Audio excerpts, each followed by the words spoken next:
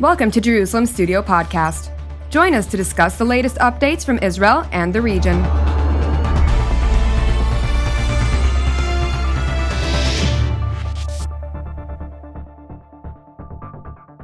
Shalom and welcome to Jerusalem Studio.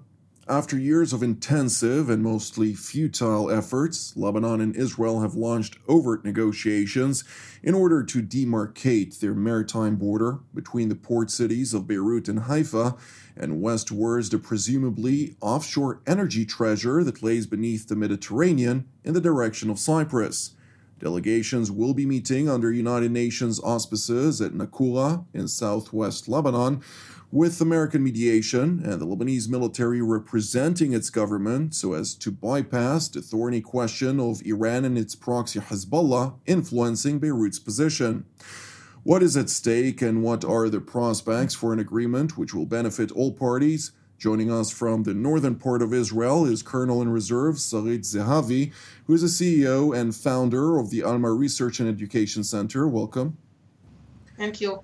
Also joining us from Central Israel is Dr. Eran Lerman, who is the Vice President of the Jerusalem Institute for Strategy and Security and a lecturer at Shalem College. Thank you for joining us. Glad to be here again. And Mr. Oren, our TV7 analyst, Shalom. I'd like to immediately dive into today's topic. Give us a bit of an overview of the negotiations between Israel and Lebanon on the matter of boundary demarcation and so on, offshore as well as onshore for all intents and purposes. And to what degree are we expecting to see a shift in what has been repeatedly tried but never successfully ratified? So, Jonathan, at the risk of being not only overly simplistic, but also provoking resistance by my fellow panelists, let me say that the cliche win-win fits the shoe here. Because obviously each party wants to get the best result out of any bargaining. But here, it is in Israel's best interest not to be too greedy, because any agreement which finds the state of Lebanon, the nation of Lebanon, satisfied will be good for Israel, because it will cause the Lebanese to reflect on what they are about to lose if they let extreme groups such as Hezbollah and outside forces such as Iran draw them into war. Now, as for the details, Lebanon does not have any real borders around it, from north to east, towards south, and apparently west, the Mediterranean. The Syrians have always seen Lebanon as part of their country. They have refused to demarcate the border. At one point, it also impacts on Israel, because this is the Rajar, Shaba Farms, and Shuba. All of these are between the Golan Heights and the tip of Lebanon, which joins Golan and has been taken by Israel in the 1967 war. So this is the eastern part of the border, which is yet to be delineated, to be demarcated. On the western side, there is what we are here for, and that is the maritime border, which for many years wasn't really relevant. But for the last 20 years or so, after finding the huge deposits, mostly of gas, also of oil, beneath the sea, the question of what happens 200 nautical miles away from your shore, and where does your shore really begin? Is it this way or this way? If a cliff gets into the sea at what we call Rosh Hanikra, and the Lebanese call Nakura, is it going to point west-northwest or due west? And because of these problems, what happened is that certain blocks of water Right now, it centers on a certain Block 9, but the detail is not that important, are in dispute between Israel and Lebanon after being earlier demarcated between Israel and Cyprus. Lebanon also has to demarcate its northern maritime border with Syria. There are still problems, but right now, what is about to happen at Nakura is that under American auspices, even though hosted by the United Nations, we are going to talk about the talks. These are not yet the talks themselves. The topic is the modality of the talks, which will then take place in order to get some agreement about the maritime border. So this is, yes, cumbersome, complicated, but at the end of the rainbow, we may have a good outcome for both parties. Dr. Lerman, I'd like to refer the next question to you along the many distinguished positions that you held. One of them, you served as the Deputy National Security Advisor of Israel, which, among others, you also dealt with the issue of maritime boundaries, the exclusive economic zone questions, the Block 9, which Mr. Oren referred to, and it's always been far from linear, if you will, between Israel and Lebanon, countries that do not necessarily recognize each other at this stage, but have a lot in common. To what degree do you see a shift today as opposed to previous attempts, which would bring us to greener pastures or stiller waters, if you may? Well, first of all, the outcome will absolutely depend on the willingness and ability of the Lebanese, and that's still in question, we don't know, to completely separate the maritime dimension and the land question, on which their demands and their positions are extravagantly absurd, and any attempt to link the outcome of the maritime delineation to their claims about reopening the blue line will end in failure.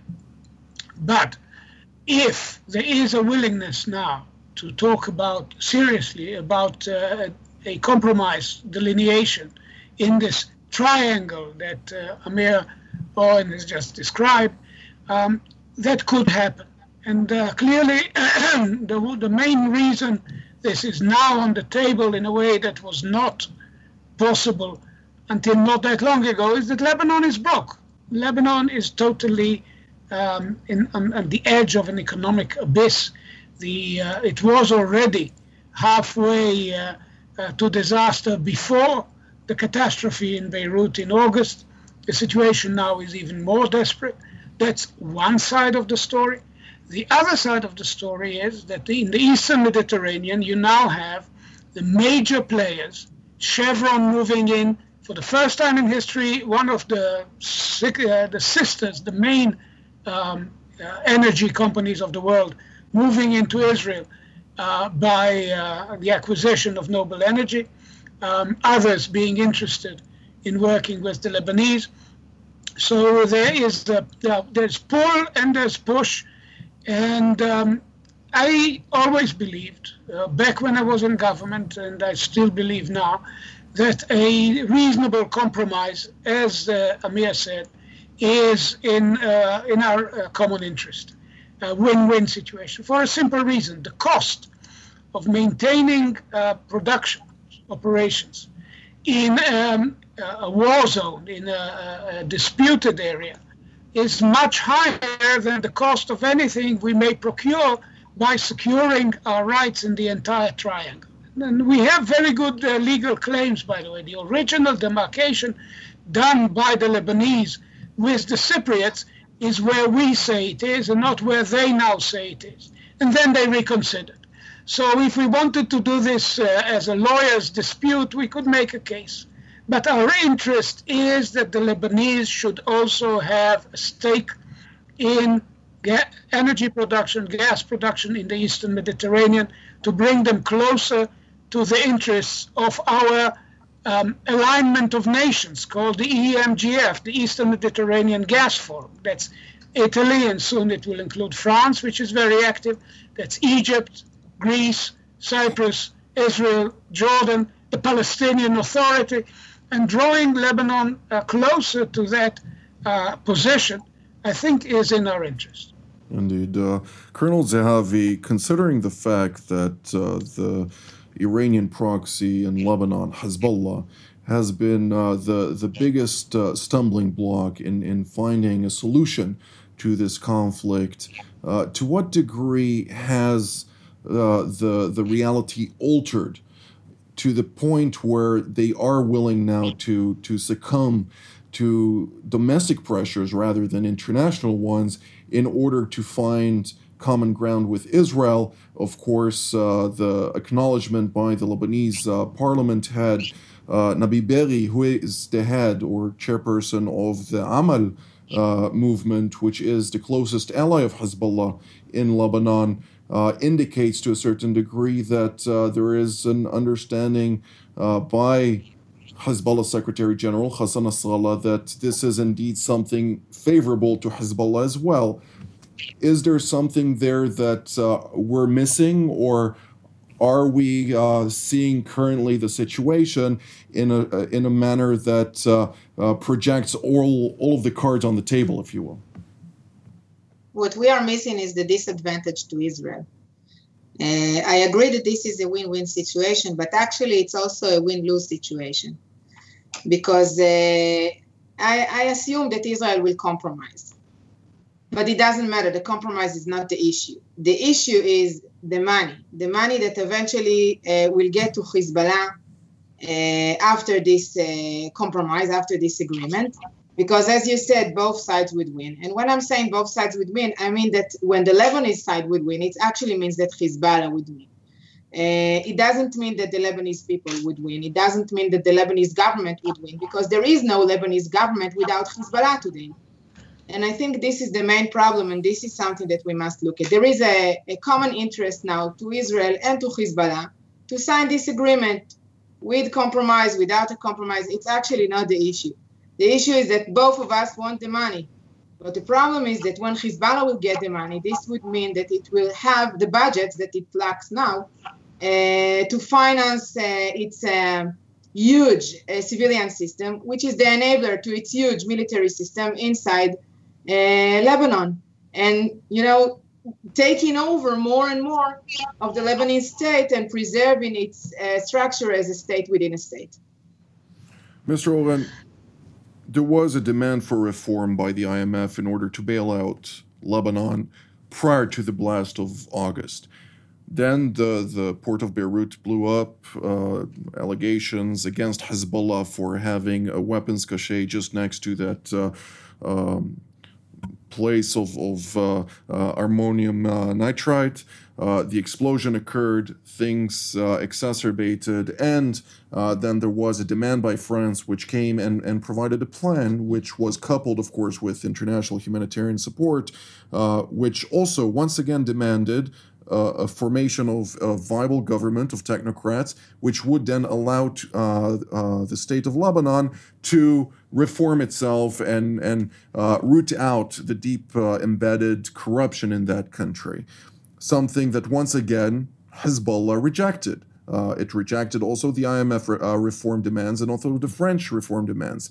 Why does it now accept those reform demands in order to bring about negotiations with Israel, which, as Colonel Zehavi mentions, will only benefit Hezbollah in the long term and will challenge Israel's security interests in the long term?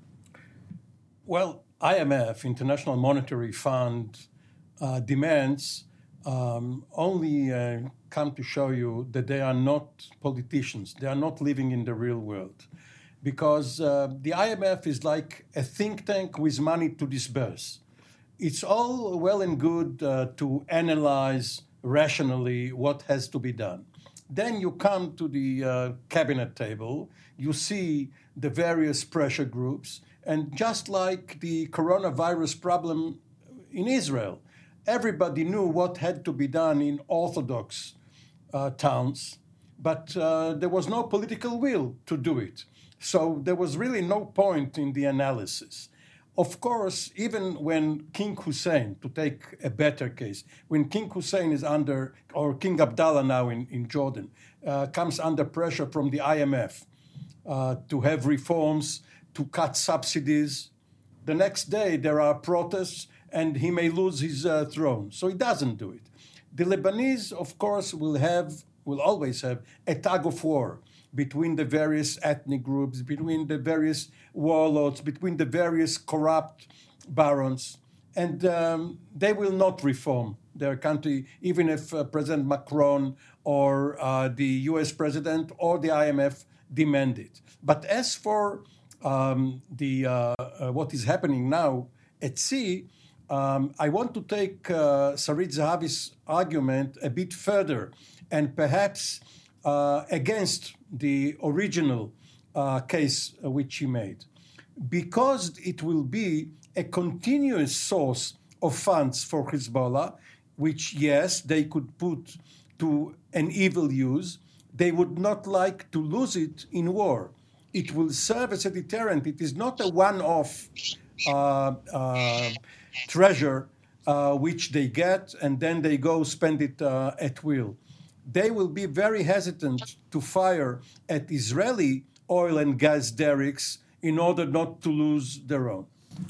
I'd like to hear a response from Colonel Zahavi. Well, I've heard this explanation that the more money or the more control and power a terrorist organization has, these are putting more restraints on the terrorist organization. But unfortunately, it didn't work. It didn't work in 2006. It didn't work with Hamas in Gaza. And eventually, Hezbollah's ideology is following the Iranian ideology, which is not recognizing the state of Israel. It didn't work. I remember, and probably Dr. Lerman here remembers, the discussions in Israel before 2006 about the fact that the rockets will rust and that Lebanon is going to compliance with the West and it is going to disarm Hezbollah. And all of that never happened.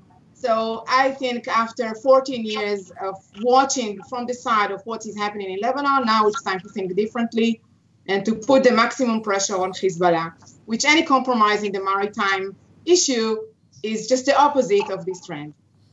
Putting maximum pressure on Hezbollah is one thing, of course, that goes in line with the American position, but at the same time, the Americans are the ones who triggered this negotiations in the first place and are mediating this whole ordeal. Dr. Lerman, several years ago, in defiance of the Israeli position, Lebanon published tenders for Block 9 and other places in its offshore EEZ with regard to offshore gas exploration and other natural energy exploration, something that was immediately welcomed by France, by Italy, and by Russia, who published their keen interest of participating in those tenders, regardless of Israel's position on the matter.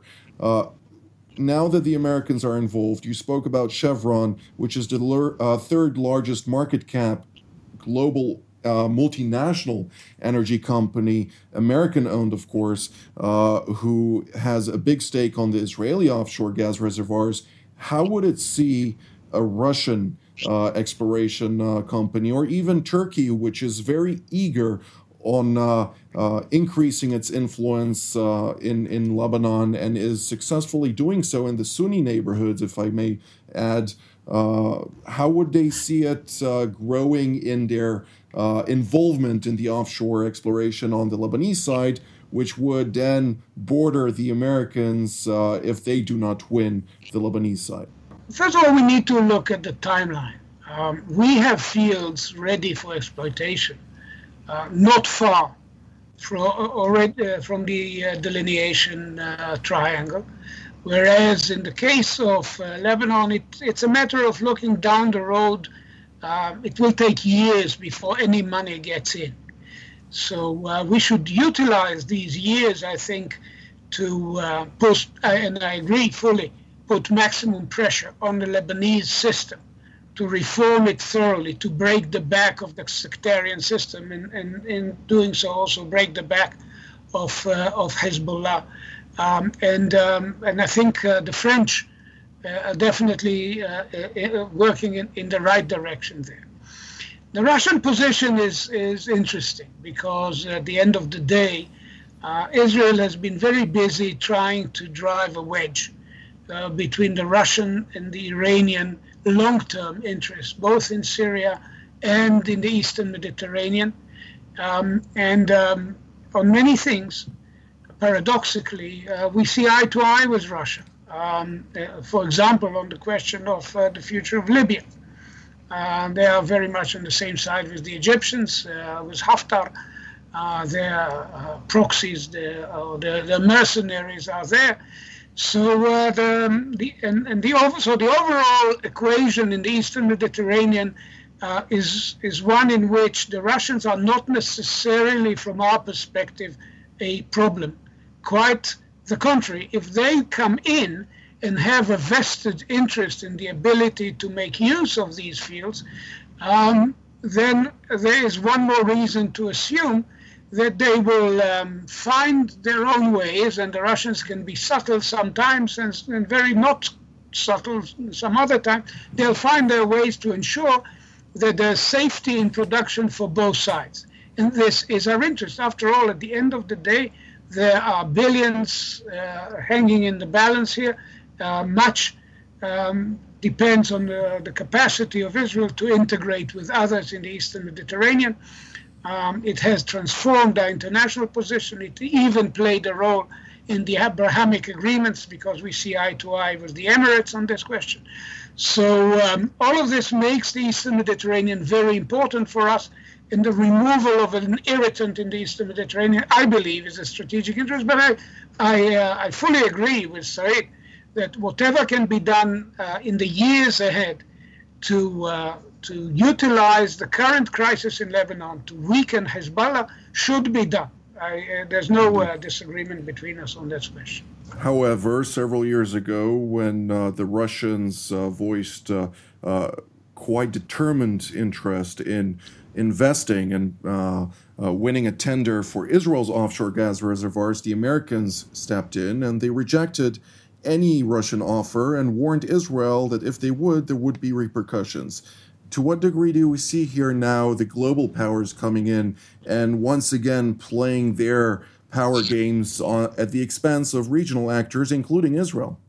Well, the Russians are not the worst competitors for the Americans. The Chinese are, and they have a foothold at Haifa Harbor, and they could ask for more work in infrastructure projects. But the Russians are not only on the civilian side here in the Eastern Med. They are entrenched in Syria at Latakia.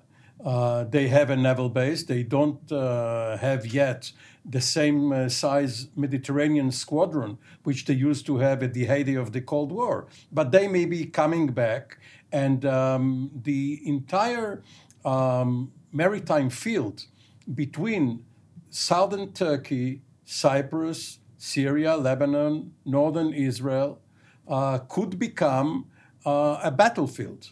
Now, obviously, it's in everyone's interest, much like in the Persian Gulf and the Straits of Hormuz. Here, you don't have a choke point, but you do have a concentration of interests to explore and exploit the riches of the sea without interference. Not to forget, of course, that the Russians have just last month signed an agreement with the Damascus regime in all that pertains to extracting the oil and offshore gas reservoirs at the EEZ of Syria.